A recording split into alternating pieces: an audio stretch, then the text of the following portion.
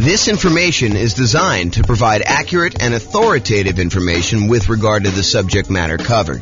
It is offered with the understanding that the presenters are not engaged in rendering legal, accounting, or other professional services. If legal advice or other expert advice is required, the services of a competent professional should be sought. Welcome to the Ontario Real Estate Investing and Real Estate Financial Planning Podcast. Learn all about investing in real estate in Ontario, California, with a combination of real estate financial planning and modeling with numbers specific to Ontario. Plus syndicated, more generalized recordings of live and pre-recorded real estate investing classes, not all of them specific to Ontario. Be sure to stay tuned after the podcast for a message from our sponsors. Well, good morning and welcome, everyone. I am your host, James Orr, and we have a very special class today, a class that is pretty popular, I think, with most real estate investors, especially real estate investors just getting started. And that is all of the low down payment financing options that are available for real estate investors. So that's what we're going to be going over today. Let's get started. So low down financing options. I think a lot of folks come in, a lot of real estate investing folks come in thinking, I need to have 20% or 25% down in order to be able to buy these rental properties.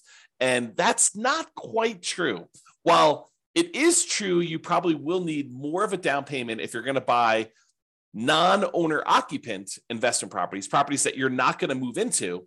There are a lot of real estate investors that are choosing to buy properties using low down financing options in order to be able to do strategies like nomad or house hacking or things of that nature, or even buying properties like a duplex, triplex, or a fourplex, where you can move into one of the units and rent out the other units. So all of those options have low down payment financing options available. And a lot of, especially newer real estate investors, are going to probably gravitate or opt to do those types of strategies. So let's go over like all the different options you have if you're looking for low down payment financing options. And in the previous class, we covered all of the nothing down, the no down payment financing options. Now we're moving to the low down payment ones. And eventually, as you might have guessed, we will go over all of the traditional financing options available for real estate investors. Okay, so let's go over the big list, kind of like big picture groups of all these different loans. Then we'll drill down into a couple of very specific loan programs, and I'll go into some detail on those.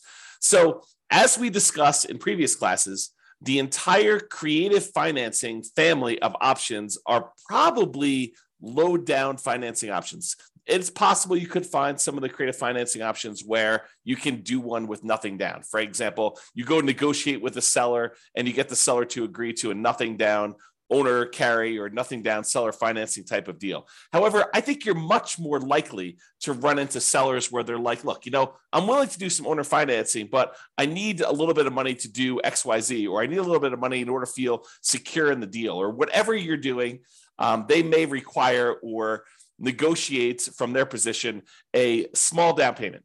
And by small down payment, there's no specific number. So it's not like low down starts at 5% or low down starts at 15%. In my mind, I consider anything less than probably 20% to be low down. Although there is a 15% down non-owner occupant loan program available. And so maybe I should kind of move it back to about 15%. Anything less than 15% down is considered low down, but I digress. Okay, so all the creative financing options, and I'll go over a quick list of what those are here on the next slide, but anything like owner financing, wrap financing, loan assumption, subject to, agreement for deed, the old rent-to-own family of lease option, lease purchase, all of those I would consider to be kind of low-down financing options that are available. And you should be able to negotiate a low-down payment option there, and in some cases, probably even nothing down. So that's the whole creative financing thing. So private money is the next group of low down financing options. And again, this one could very well be nothing down as well. Private money, in my mind, is slightly different than hard money. Hard money are loans that people in the business of making commercial real estate loans are doing. So someone who is in the business of loaning private individuals or LLCs money in order to be able to go buy properties. Most of the time it's for buying fixed out properties, although there are some hard money lenders that will do like acquisition financing, especially if you're doing some type of like BRRRR strategy or something like that, although that's sort of fixed up as well. But the hard money guys are the guys in the business of doing loans like that. Private money are people that are not typically in the business of making real estate loans, but you happen to know somebody, you have a personal relationship with them, and you ask them to make a loan for you. The most common example I like to use is you're at Thanksgiving dinner and you talking to grandma about what you've been up to, and you tell grandma that you're investing in real estate right now and that you're borrowing this money from a hard money lender, and they're charging you whatever it is, 12, 13, 14, 15, 16, 17, 18, 19, 20% and a couple points in order to do the loan. And grandma's like, I've got $1 million in CDs and I'm only getting 2%. Why don't I loan you the money to do your real estate deals? And you could pay me, 3, 4, 5, 6, 7%, whatever it is that you negotiate with grandma. And grandma wins because she's getting a higher interest rate than she's getting on her CDs. You win because you're no longer paying hard money loans and you're also helping to support grandma. So the thought is you go to a private individual, someone that you have a relationship with, and you ask them if they're interested in making usually secured loans on real estate. It doesn't have to be secured. You can do whatever you want. You can structure this in a number of different ways, but that's typically how private money works. So when you're doing that, when you're talking to grandma or your uncle or your best friend or a business associate from work, or that has got some money in CDs or whatever that they're considering as an alternative investment, then you can go to them and talk to them about what the options are for your particular deal. And I think in a lot of cases, you will be able to negotiate either a low down payment or in some cases, nothing down on those. And again, this is all based primarily on you negotiating. Of course, the quality of the deal obviously helps. I shouldn't say that. Sometimes it's not the quality of the deal at all. It's the relationship. It's the trust you have with that person. But in a lot of cases, the quality of the deal is going to help on those as well. So basically, it's based on your ability to negotiate as to whether or not the private money deal will be nothing down or low down payment, or maybe they want 50% down. And then in those cases, maybe you decide to use them or maybe you decide not to use them. Okay, and so we talked about private money. Hard money is the other option. Again, these are people that are in the business. It's very likely you'll be able to negotiate a low down payment option from a hard money lender. A lot of times they want you to have a little bit of skin in the game, although there are definitely some that are willing to do stuff with nothing down if the deal is strong enough in most cases. So if the deal is really, really good, a lot of times you can negotiate nothing down in the deal. However, in a lot of cases with hard money lenders, they're going to want to see a down payment. They're going to want to see you have something invested in the deal so that they know that you're likely to kind of complete the project.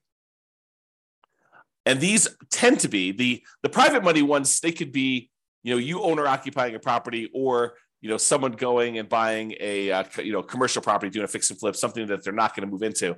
However, with hard money, they are usually going to exclude any owner occupant type properties that you personally would be moving into. It's okay if you have a tenant move in, but they usually don't want to get involved in the laws related to making consumer loans for an owner occupant. And so they will typically try to avoid those. You may find one that is willing to make an exception, or one that doesn't know about this, or one that doesn't care. But I think a lot of hard money lenders are going to avoid trying to make owner occupant loans for that reason. Okay, so did we cover hard money loans? Very likely to be able to negotiate low down payment. In some cases, nothing down based on the quality of the deal. I think we talked about that. We talked about private money. It still applies to hard money, typically commercial properties. So it's not typically good for house hackers or nomads. And for those that don't know, some people just kind of jump in the middle, and this may be the first class they're listened to. House hackers are people that are buying properties where they are renting out part of the property that they're living in. The most common example is someone buys a duplex. They live in one of the units and they rent out the other unit. But it could be you buy a single family home and you rent out different bedrooms as another example of house hacking. Nomading is different. Nomading is when you buy a property as an owner occupant. You get owner occupant financing, usually with nothing down, 3.5% down, 5% down, 3% down, something like that, where you move into the property. It is a requirement of the lender that you move into the property. If you don't move into the property, it's considered loan fraud, and it's a big deal. Don't do loan fraud. So you put 5% down as an example. You move into the property. You live there for a year. The year is a requirement of the lender. When you go and get the loan, they're going to have you sign a piece of paper that says you're agreeing to occupy the property for at least a year. So by signing that document, if you don't stay there a year, that's loan fraud. It's called occupancy fraud. So don't do that. So you live there for a year, but once the year is up, you can take the property and you can then convert it to a rental property, move out, put tenants in the property, and continue the process of buying your next property, probably with 3%, 5%, 3.5% down. Acquire the next property, live there for a year, and then convert that one to the rental. So the nomad strategy is systematically buying a property as an owner occupant, living in the property for at least a year. Sometimes it's longer if you need to save up more for a down payment. Then when you're done living in the property, you convert the previous one to a rental, you buy another owner occupant property, you move in, and you repeat the cycle until you have as many rental properties as you desire. So that is the nomad strategy. And you can nomad and house hack at the same time. Imagine for a minute, you owner occupy into a fourplex, you rent out 3 of the units, and then after the year is up, you move out of the fourplex and you go buy a single family home and you repeat the process. Or maybe you buy a single family home, you get roommates while you're living there for the first year. And then once the first year is up, you move out, maybe you bring your roommates with you, maybe you replace yourself with another roommate where you were living, or whatever you decide to do. But that is the idea behind nomading and house hacking at the same time. Okay, so a lot of the no and low down financing options, the traditional ones, the kind of more conventional, go to a mortgage broker type of loans you're going to get, are good for house hackers. You know, those guys that are renting out bedrooms or buying duplexes, triplexes, or fourplexes and renting out part of the property that they're living in, or they're for nomads who are buying a property as an owner occupant, moving in, living there for a year, and then converting it to some type of rental.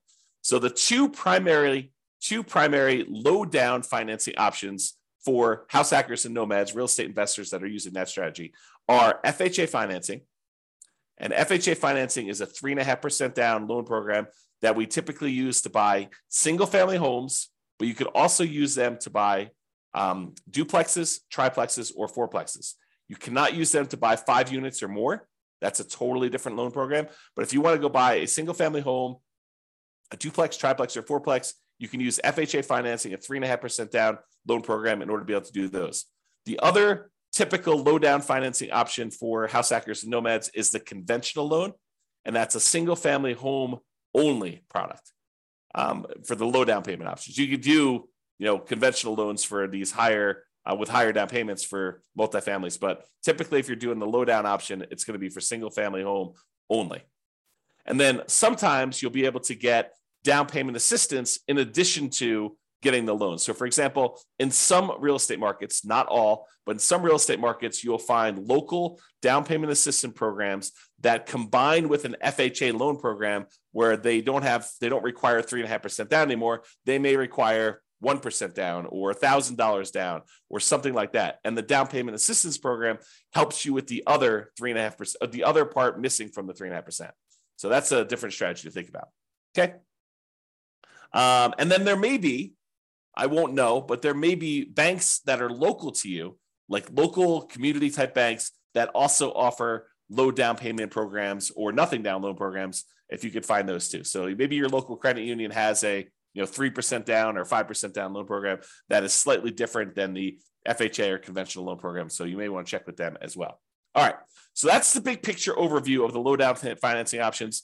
Just a quick review of what the creative financing ones are. I sort of gave you this list already, but I will share them with you. And then if you think any of these sound interesting to you, you'll want to dig into more.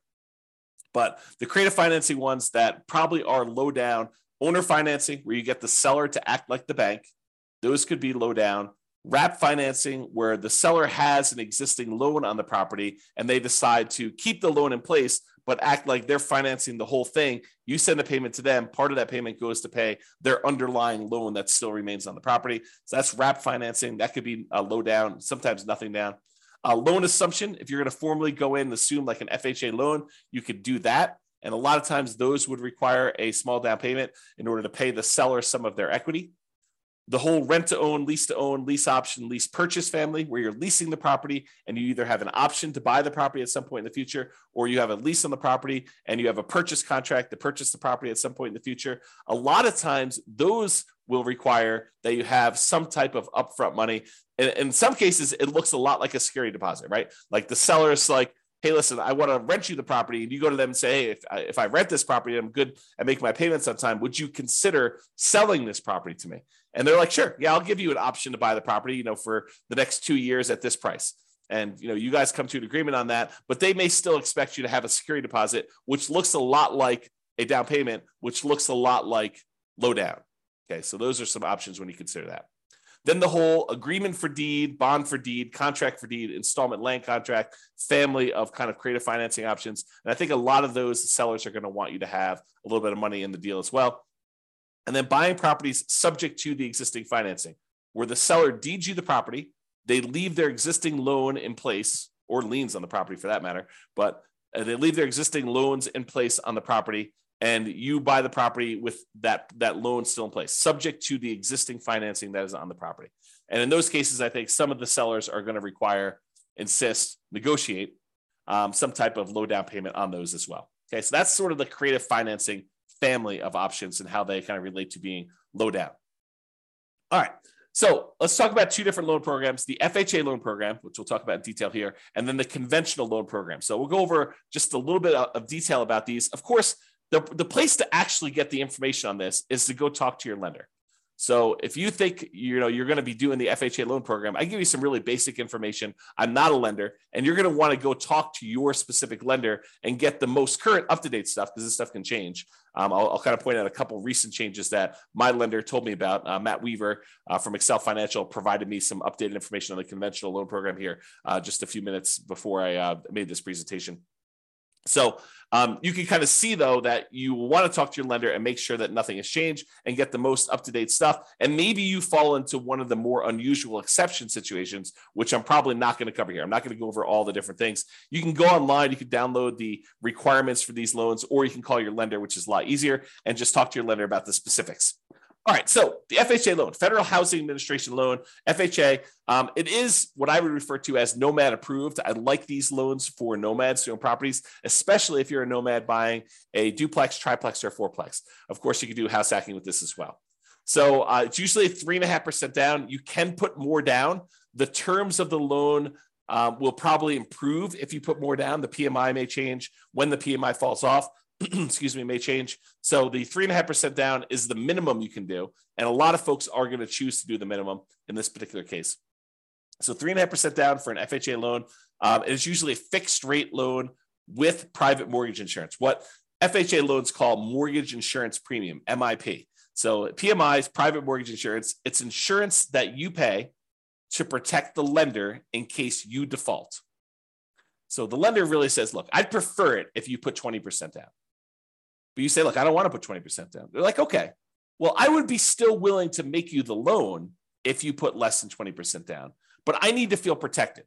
Usually I feel protected when you put 20% down. That way, if you decide not to make payments and you default and I have to foreclose, then I'm likely to get all my money back. But if you only want to put 3.5% down, then if you default and you don't make your payments anymore, I might be forced to foreclose on you, excuse me, and I might actually have to take a loss on the property. I'm going to put myself on mute for a second and cough to clear my throat. 1 second. Okay, I'm back. And I'll take a sip of water as well. So the lender says, usually I'd like you to have 20% down. In this case, you don't want to put 20% down. You only want to put 3.5% down. So I'm willing to still make you the loan. But what I want you to do, I want you to pay this third party, this insurance company that will insure me in case you default and I have to foreclose and I don't get all my money back. And so you're paying for an insurance policy because you chose not to put 20% down to protect the lender who would have preferred you to put 20% down. But since you didn't, they're willing to make you the loan as long as you have insurance that protects them in case you default and they have to foreclose. That's what PMI is. And so in this case, the mortgage insurance premium that comes with FHA loans, it's a little bit different than the typical mortgage insurance, the private mortgage insurance that you get with conventional financing. What's different is when you put 3.5% down, the mortgage insurance premium never goes away. With conventional financing, a lot of times when you get below 80% loan to value, that mortgage insurance payment that you're making each month would go away. So once you get to a certain point where the lender now feels protected and they no longer need the insurance, you no longer need that, make that payment. With FHA, that doesn't happen. With FHA, the mortgage insurance premium remains there for the life of the loan. So in order to get rid of it, you'd either need to sell the property or change the financing you have on the property, either pay off the loan completely or refinance out into a different loan product completely. Okay. So usually with FHA, 3.5% down, they're going to require some type of PMI on the loan, and it can't be canceled. You must refi the loan to get rid of it or sell the property or pay it off in order to get rid of PMI. Usually it's 640 plus credit scores. However, there are some exceptions for FHA that you can go down to 580 in some cases. So this tends to be the loan product that if a client's got some credit challenges, the lender's probably going to suggest, because it tends to be the loan product you can get where the interest rate doesn't get impacted by low credit scores. Although maybe that's changed, go check with your lender, but that's my understanding. If you happen to have had a bankruptcy, it's a 2-year waiting period since your bankruptcy filing in order for you to get an FHA loan. If you've had a foreclosure, it's typically a 3-year waiting period for you to be able to get an FHA loan. So if you've had a bankruptcy and or foreclosure, realize that you're going to be waiting either 2 or 3 years, depending on which one was and kind of the later of those dates, if you kind of think about it that way. If you're like, hey, James, does this start when I file my bankruptcy, or my bankruptcy is kind of discharged, or when it goes to court or anything like that? I don't know the answer. Go talk to your lender and find out exactly when that happens. Okay. And the other thing, don't go look this up online. Go talk to an actual lender who's making these loans, because you may go and see like a forum discussion where someone tells you a number and that's not right. It may have been right for their particular situation because they may have had something exceptional going on. But you want to talk to the lender about you, your specific situation, and just call a lender that you're going to be working with to get the loan, and they'll tell you what the real deal is for you and your specific situation. Okay. So we talked about bankruptcy, foreclosure, we talked about credit scores. For FHA loans, you must owner occupy the property. You must move into the property. You must live there. So if you're getting a single family home, you got to move into the property. If you're getting a duplex, triplex, or fourplex, you need to move into one of the units. So you could buy a duplex and move into one side and rent out the other. You can move into a triplex, move into one side and rent out the other 2 units. You can do a fourplex, do the same thing. Okay. They do have maximum loan amounts by county. So realize you may be limited in the most you can go to with FHA financing with these maximum loan amounts. You can typically only have one FHA loan at a time. There are exceptions to this. For example, I think if you inherit a property and your parents or whatever it was, whoever is passing the property onto you, if they had an FHA loan, you can have 2 in place at the same time in that particular case.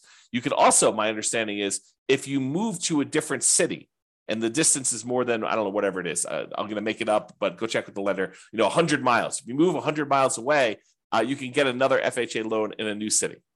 But again, check with your lender. There may be more exceptions, but most of the time you can only get one FHA loan, which is frustrating for some people who come into this for the first time. They're like, I'm going to go buy 10 fourplexes and I'm going to get FHA financing on each of them.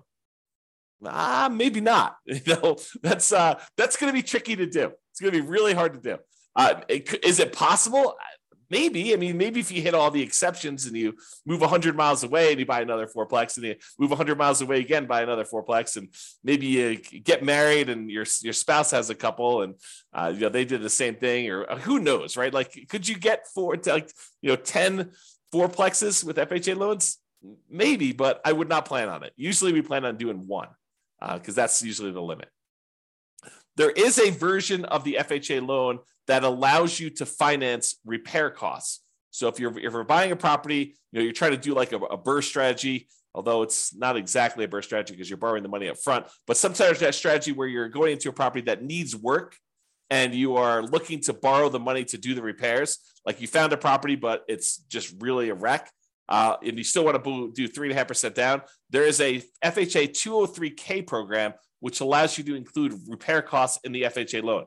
Now, for those of you that are handy thinking, I'm just going to do this and I'll pocket the difference because I'll do all the work. Nope, they've already thought of that. So it does require that you have third-party contractors do the work. You're not allowed to do the work yourself. And the FHA escrows the money and they release it to the contractor as the work is done. So if you're going to do that 203K loan program, go talk to a lender, get all the details, and find out exactly how that all plays out. But realize it's going to be hard for you to do the work yourself. And again, I think I mentioned this on the other slide, but there is some down payment assistance often coupled with FHA. It may not be available in your local marketplace, but if your local marketplace has down payment assistance programs, you may be able to use this in conjunction with your FHA loan so that part of the 3.5% is covered by some type of down payment assistance program, whether that's a loan or a grant or something like that. You have to go find out what the details of your specific program are, but a lot of times they're combined with the FHA loan program. And if you're trying to get the seller to help cover some of your closing costs, the FHA loan, I believe, has up to a 6% of the purchase price as a possible seller concession. So if you're able to negotiate to get the seller to contribute some money to help cover your closing costs, which means you're buying the property at a discount, essentially, unless you're raising the price by that much. You're getting the seller to agree to contribute some money towards your closing costs. You could do up to 6% of the purchase price in order to get that on an FHA loan. There's a limitation to max out at 6. Usually we're not anywhere near that, just so you know. All right, so that's the FHA loan. Now let's talk about conventional financing. This one is also Nomad approved. I really like this one for doing Nomads. In fact, this is probably the most common Nomad loan program. If you're going to be doing that strategy where you buy a property, move in, live there for a year, then you convert it to a rental, the conventional financing loan program, 5% down especially, is your most common version of that. So this is conventional loan, Fannie Mae, Freddie Mac, you may have heard it described as those. They're typically fixed interest rates, and they're typically 30-year amortization. So they are, and FHA is 30 years as well, but they tend to be fixed interest rate and 30-year amortizations. We tend not to do 15-year loans because the monthly payment goes up quite a bit for a 15-year loan. Although, if you're in a situation where 15-year makes sense, you're welcome to do that. And they do offer those, but realize most of the time we're doing 30-year loans on those. For conventional financing, typically it's 740 plus credit score for the best interest rates. You may be able to do some lower. There's probably some mitigating factors, and they may do hit on some other things based on that. But usually 740 credit scores get you the best interest rates. For owner occupants, which is what we're talking about doing here, it could be as low as 3% down, but most commonly we're doing 5% down.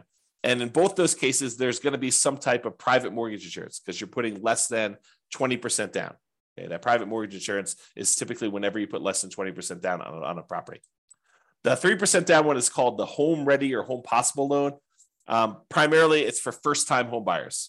So you can't use that repeatedly. That's my understanding, but go check with your lender, see if you can use it more than once. Most of the time, you're going to be doing the 5% down with these types of loans. And usually the 3% down is a little bit uglier interest rate. It may be worthwhile for you to save up extra in order to get that extra 2%. It may make it a much better loan, a little bit better cash flow for you. It might be worthwhile doing that. Typically, you can get 10 non-owner occupant conventional loans per Social Security number. However, when you're doing owner occupant loans, there is no limit. You have to qualify, but there's no numbered limit on that. So if you're going to try to go buy, 20% down investment properties, you will be cut off from getting conventional loans after 10. Now, in some cases, you can split the loans between you and your spouse. And this would probably require you to do separate tax returns and for you to not have both of you guys on each of the properties. But imagine for a minute you were really committed to doing 20 properties or 15 properties, something over 10. And you're like, okay, look, this is what we're going to do. We're going to start filing separate tax returns, even though we're married. And we're going to buy the properties. You're going to buy the first one in your name with a loan that is only in your name and your Social Security number. And then I'm going to buy the next one in my name with my Social Security number. And we're going to kind of alternate back and forth until we get to 20. By doing it that way, you could technically do 10 each non-owner occupant conventional loans by splitting between the spouses. And so you'll need to do some work, talk to a lender, do some loan planning with your lender to do this. Most of the time, people are not willing to go to that extreme. But there you go. There is no limit for the owner occupant ones. So if you have, 10 properties already and you're trying to do your next property as an owner occupant, you're not limited by that one. So you could do an 11th conventional loan as long as you're moving into the property to do that. So if you're trying to do the Nomad strategy, you can go beyond 10.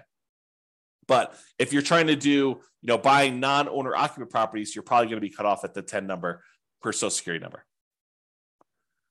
Typically add 5% down payment for multifamily. I've got a little slide here coming up with the down payment amounts. 2 to 4 units is the multifamily one.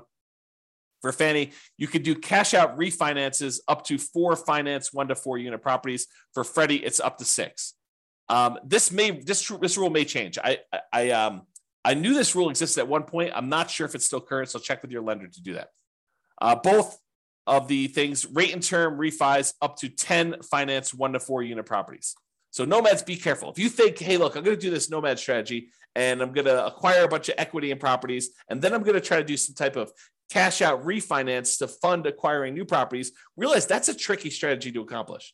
Because when you're doing these nomad strategies, you're putting usually 3% or more commonly 5% down. It takes a while for you to get to the point where you get at least 20% of equity so that you could do the refi, and then enough equity where it's worth doing that refi, because now you're going to go and try to do a refinance, take the loan that you have that was an owner-occupant loan, presumably at a better interest rate because it was owner-occupant, and now you're going to try to do a cash-out refinance, take the hit on the interest rate, and you're only going to get a certain amount of money out there.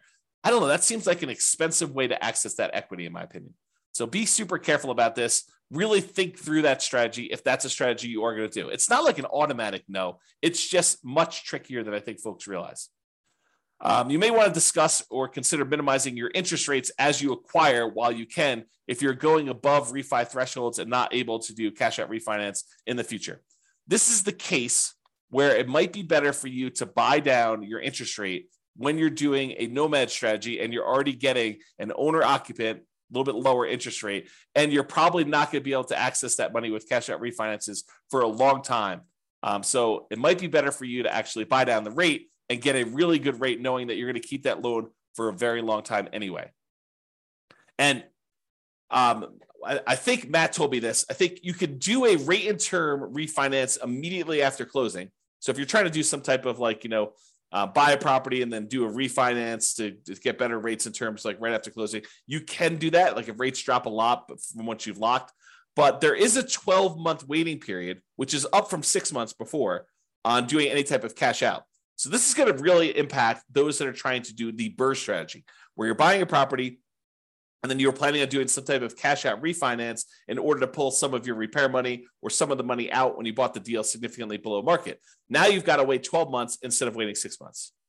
So a little bit longer delay, slows you down a little bit, kind of makes it a little bit harder to BRRRR. Between conventional financing, there is a seller concession range, depending on how much you're putting down, between 2% and 9%.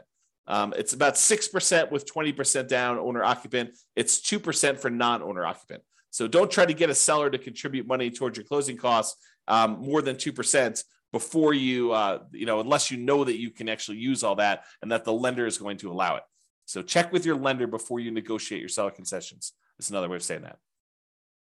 The most common conventional loan is 20% down, although we could do these 5% down for owner occupants, and there is a 15% down on up to 10 properties for doing that. So realize that you can do 15% down non-owner occupant loans for these.